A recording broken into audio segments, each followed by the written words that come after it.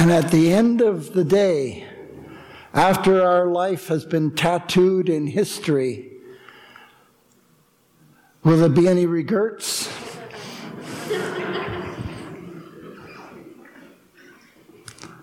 Because once we've lived our life, we can't undo it, can we? And that's what life on mission is about. Being deliberate so that at the end of the day, we don't have to look at what we've tattooed in our lives and say, I got it wrong. We want a life on mission for Christ. And as we've been going through this series, we've seen that we are called to be what? Ambassadors for Christ. Witnesses for Him. And in order to be that ambassador for Christ, God has given us His Holy Spirit. And He says that you will receive power when the Holy Spirit comes on you, and you will be my witnesses right where you live. Hey, I got something to say to everybody. All right.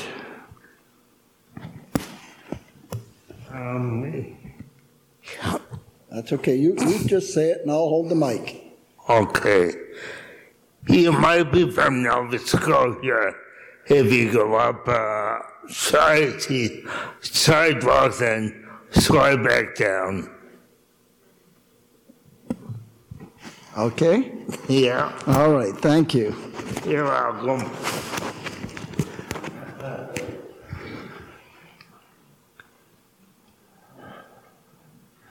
You will receive power.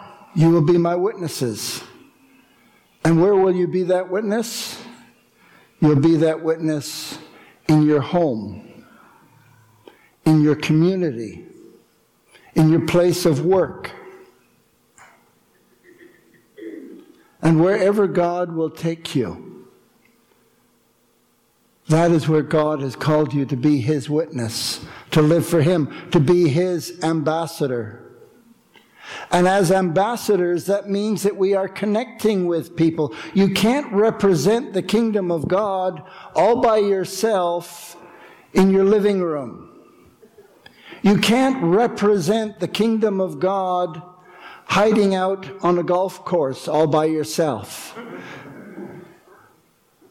You can't be a witness for God when your light is hidden under a basket and your mouth is sealed.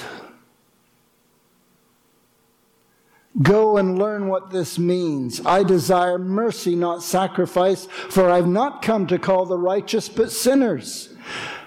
When Jesus was here as the Son of God, and He walked in our midst, and He showed us what God was like, He connected with people, He saw people.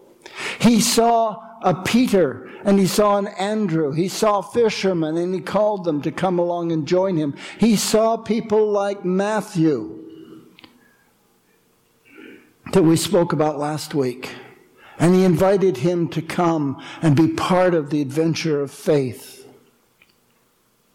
He saw a woman at the well who came out at an hour when it was unexpected to meet anybody because she was ashamed of her life. And He spoke with her and she discovered the love of God. Jesus saw the people that other people would not see. I've not come to call the righteous, but sinners, He said. Who do you see? And we've asked you to ask that question. Who do you see at home who needs the love of God? Who do you see living next door who needs the love of God? Who do you see at your place of employment who needs the love of God? Or the place where you go and study, who needs the love of God? Where you shop, who needs the love of God? And part of our challenge of life on mission is for us to ask God to open our eyes to see the people that He wants to share His love with. We're on mission to connect, to be ambassadors, and to connect. And today we want to talk about the mission to serve, because when we connect with people, we also need to be ready to serve them. And we want to look at what that looks like, and maybe what that feels like to be servants of God. Truly, I tell you, whatever you did for one of the least of these brothers and sisters of mine, you did for me. That's an eye-opener if you believe it and if you practice it. Our life on mission as ambassadors, connecting with the people we see and serving those that we're connecting with. Looking for opportunities to serve. We often get this wrong. In our churches, we come together and we form holy clubs, and we draw into ourselves and we try to protect ourselves and insulate ourselves against the world and all the trials and all the difficulties. And we begin to set ourselves up like a holy club. And I think of this instance that we see on the board behind me, the screen. And it speaks of a mother who is concerned for her kids. Hey, as a parent, I want my kids to do well. And this particular woman, we believe her name was Salome, she came to speak to Jesus on behalf of her two boys. And what does she do? She comes down in the presence of Jesus and kneels, and she says, "Oh, grant that one of these two sons of mine may sit, one on your right hand and the other on your left in the kingdom." You see, they were looking for the kingdom of God to come in power when Christ would set up his kingdom and rule. She was thinking of the prophet who said that the Messiah would rule with a rod of iron and he would break them like a potter's vessel, and that the kingdom would be established. So, hey, I want one of my boys at your right hand and one at your left, because I want them right there in the positions of power in this coming kingdom. And so often we have that in mind, that getting involved in the church is about getting power or wielding power. At least that's what it looks like to me at a lot of church meetings I've attended over the years. And some of the church meetings that I've attended over the years have been such that I've asked my wife never to attend with me, to the shame of the church. And I've heard of many others who say, I won't attend a church meeting because it's too hostile. How does that reflect the glory of God? What kind of witness have we become when we don't want to expose our wives and children to such hostility? What does that say about God's kingdom or our understanding of it? Jesus went on and he said, you don't know what you're asking. Can you drink the cup that I'm going to drink? See, Jesus was saying, it is about what I'm going to do. They didn't understand when Jesus said about the cup. They thought, oh yeah, it's about ruling, it's about power, it's about authority. No, it's about suffering. It's about serving. It's about giving my life for you. We can, they answered. And Jesus said to them, and they found out later what he meant when he said, you will indeed drink from my cup, but to sit at my right or my left is not for me to grant. These places belong to those for whom they have been prepared by my Father. God establishes rulers and authorities as he wants them, not as we want them. Well, when the rest of the disciples heard it, they were indignant with the two brothers. Well, of course they were indignant. They wished they'd thought of it first. How many of us have been teenagers and you hop in the car and the first thing you do is you yell, shotgun, because you want to get the favorite seat, and everyone else says, oh, I wish I wanted to be, why, it was my turn. You know, and we do that, don't we? That's why the disciples were indignant. Did these guys beat us to the punch? Because we wanted those positions. And Jesus says, you know the rulers of the Gentiles lord it over them, and their high officials exercise authority over them. You know this. Yeah, we know that. That's why we wanted to get there first. Not so with you. Do you see that? Not so with you. This is not how it is to be amongst us. This is not what I have called you to, says Jesus. Whoever wants to become great among you must be your servant, and whoever wants to be first must be your... That's pretty harsh, isn't it? I'm not sure I like a kingdom where I have to be a servant or even a slave. What kind of kingdom is that?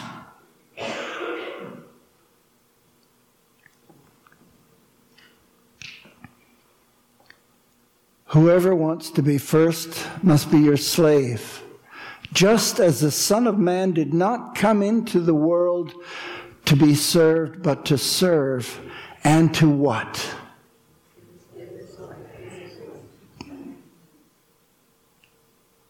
Can we read it together? That last line? And to give his life as a ransom for many. That means you. That means me. He came to give his life for you and for me. And to set us an example that we would do the same. That is what the kingdom of God is to be like, and that is what the church should look like. In Peter it says this, above all, love each other deeply, because love covers over a multitude of sins.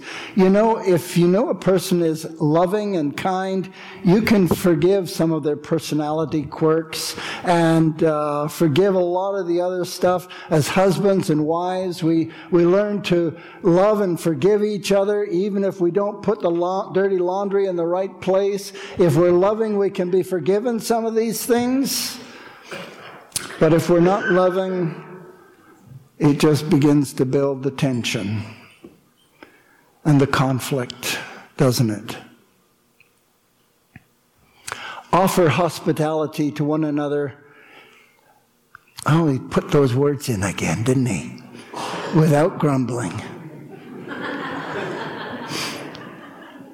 Got to speak to the guy who wrote this stuff. Offer hospitality to one another without grumbling.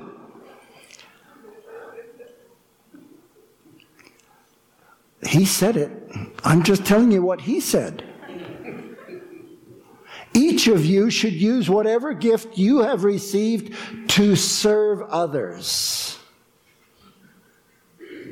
as faithful stewards of God's grace in his various forms. If anyone speaks, they should do so as one who speaks the very words of God. And if anyone serves, they should do so with the strength that God provides. Our first verse told us that God has given us his Holy Spirit so that we would have the power to serve, to be his witnesses, didn't we? Remember the first verse? Acts 1, verse... good stuff. So that in all things, who gets the praise? God. So that in all things, God may be praised through Jesus Christ. To him be the glory and the power forever and ever. Amen? Amen. Amen. You see, that's the way God has planned it for us. That we serve as God has enabled us, as God has gifted us. And that's what the gifts of the Spirit are all about. serving one another, serving and building up the body of Christ, serving and being witnesses, so that this world may know that God loves them and that Christ has come and has died for them and for us, and that we might experience His love and His forgiveness.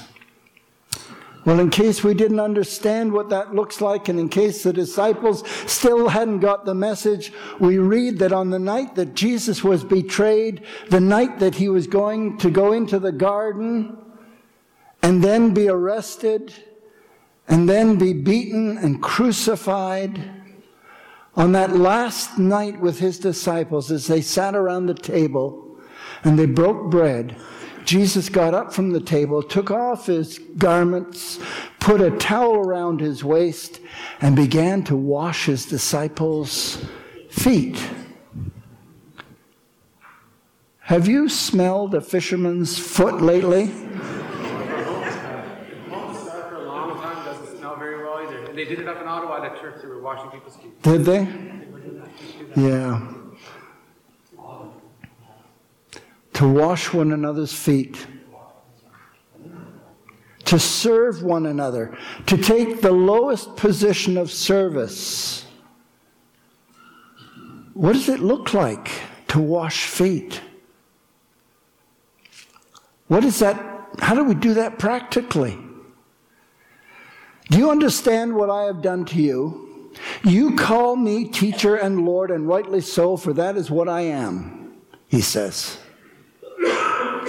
Now that I, your Lord and teacher, have washed your feet, what does He say next?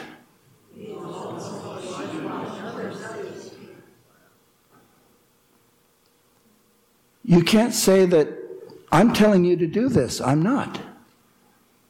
This isn't my idea. This is God's plan. This is what Jesus has instructed us as His children, as His disciples, as His followers to do. Wash one another's feet. I've set you an example that you should do as I have done for you. Very truly I tell you, no servant is greater than his master, nor is a messenger greater than the one who sent him. Now that you know these things, you will be blessed when? Folks, we have become a people who love Bible studies. We've loved our small groups. We love to read our Bibles. At least I hope you do. We've become a people who like to soak up knowledge. We're like sponges. We're always absorbing something new. But we have become very bad sponges because we never like to get squeezed out. You see, that's the whole purpose of a sponge, is to soak up so that it can be squeezed out, so that it can be soaked up again, so that it can be squeezed out. That's its whole life purpose. And that's what God wants to do with us. He gives us these things not so that we'll soak them up in our heads and say, oh, how clever am I? I heard that doctrine. In fact, I know the origin of that doctrine, and I know where it leads, and I know all the churches that teach that doctrine, and we're the faithful ones because we believe that doctrine, right? Jesus isn't looking for people who are trying to collect a bunch of check marks next to the doctrines and teachings they've learned. He is looking for those who will practice what they've learned, who will do it. Blessed are you if you do them. Truly I tell you, whatever you did for one of the least of these brothers and sisters of mine, you did for me. And I think, Cheryl, there is a moment for you now. Yes, Cheryl is going to share with us a little bit of opportunities for us so that we might know what it looks like to wash one another's feet, to be blessed as we do things for the kingdom of God.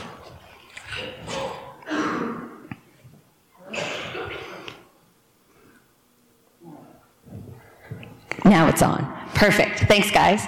So a couple weeks ago, Mark spoke briefly about Love Churro and the sign-up sheets that are in the foyer. So we thought as a missions team, maybe we better tell you a little bit about what that's about, in case you weren't aware. So it's happening on Saturday, April 27th at 9:30 a.m. here at Emmanuel. It's a family-friendly event, so you can come and take part, and it's an opportunity to love on our community and to love our neighbors. There's going to be a lot of ways to get involved that day, as well as coming on to the day itself as we prepare. We'll be wearing these really cool t-shirts, and speaking of which, if you happen to have one of these beautiful t-shirts at home and you're not able to participate this year, we would love to have them back so that we can wash them and reuse them. So on the front they say, Love Churro, and on the back, love God and love others. So those are what we will be wearing the day that we're helping out. So basically, to break down the event, we're going to come here at Emmanuel for 9:30. There's going to be a time of worship and prayer. Then at 10 a.m., we're going to break out into the groups that you've signed up to be with. If you didn't get a chance to sign up, which I hope you do, you can still show up that day, but we'd like people to pre-sign up so that we know exactly how many groups we're sending out. So some of the activities that will be included will be delivering meals to those in need, delivering cookies to our first responders. Some people will be giving out toonies for coffee downtown. Also giving out small toys to children, like the party favors you see in treat bags and things like that. There's going to be an opportunity to pick up garbage around the town, and also doing some yard work at various places, and visiting some seniors' homes. So once your task is over, we're giving about 2 hours for these tasks. You'll come back up here, and we'll give some testimonies and have some closing ceremonies. And then we're going to feed you with a light meal. See, food always brings people together, right? So then you can continue that conversation and talk about what happened that day. So in order to do all of those things, we're going to need lots of people. So we need people to make chili, to make mac and cheese, to do biscuits, rolls, cookies. We're going to need people to pick up those little party favors. We're going to need people to donate toonies, and people to package the food and the cookies as well. So we need all of you to get involved. We ask all of you to get involved if possible, to make it a church-wide event.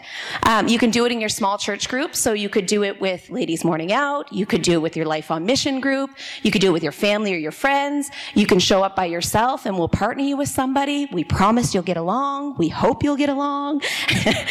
It's going to be an amazing opportunity to show God's love in the community, and really just to show a simple act of kindness in God's name that could have a real impact on our community.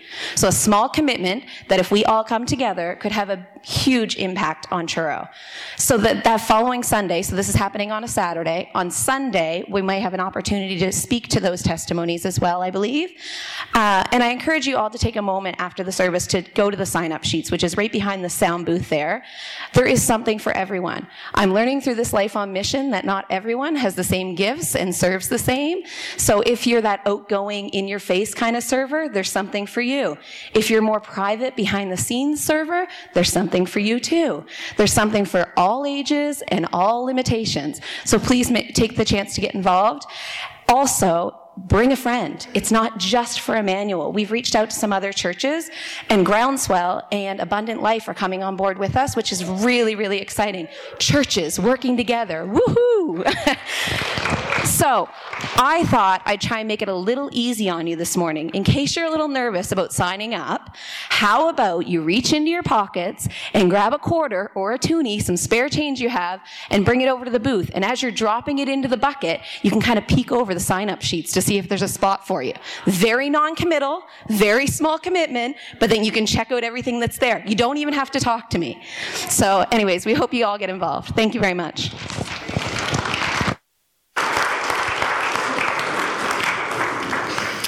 Thank you, Cheryl. That's great. She looks better than I do, too, doesn't she?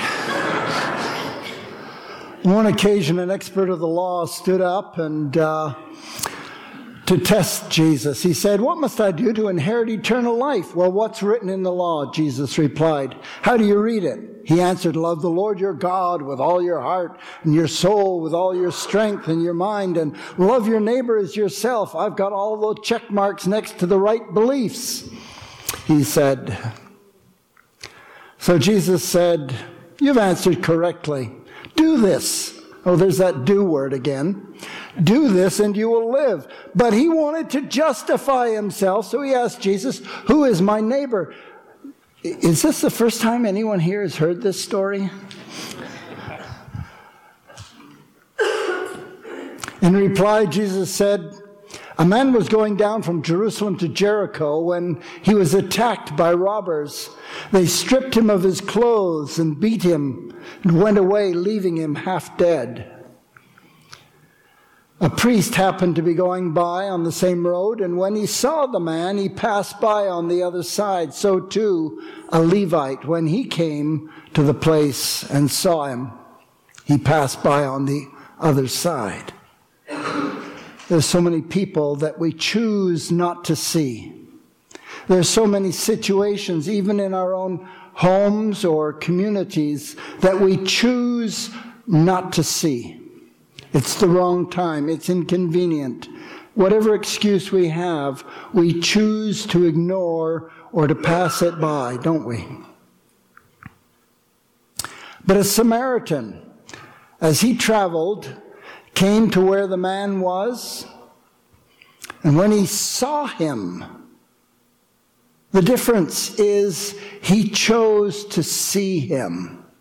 And we've been talking about seeing the people in our lives and seeing those around us, needing to observe.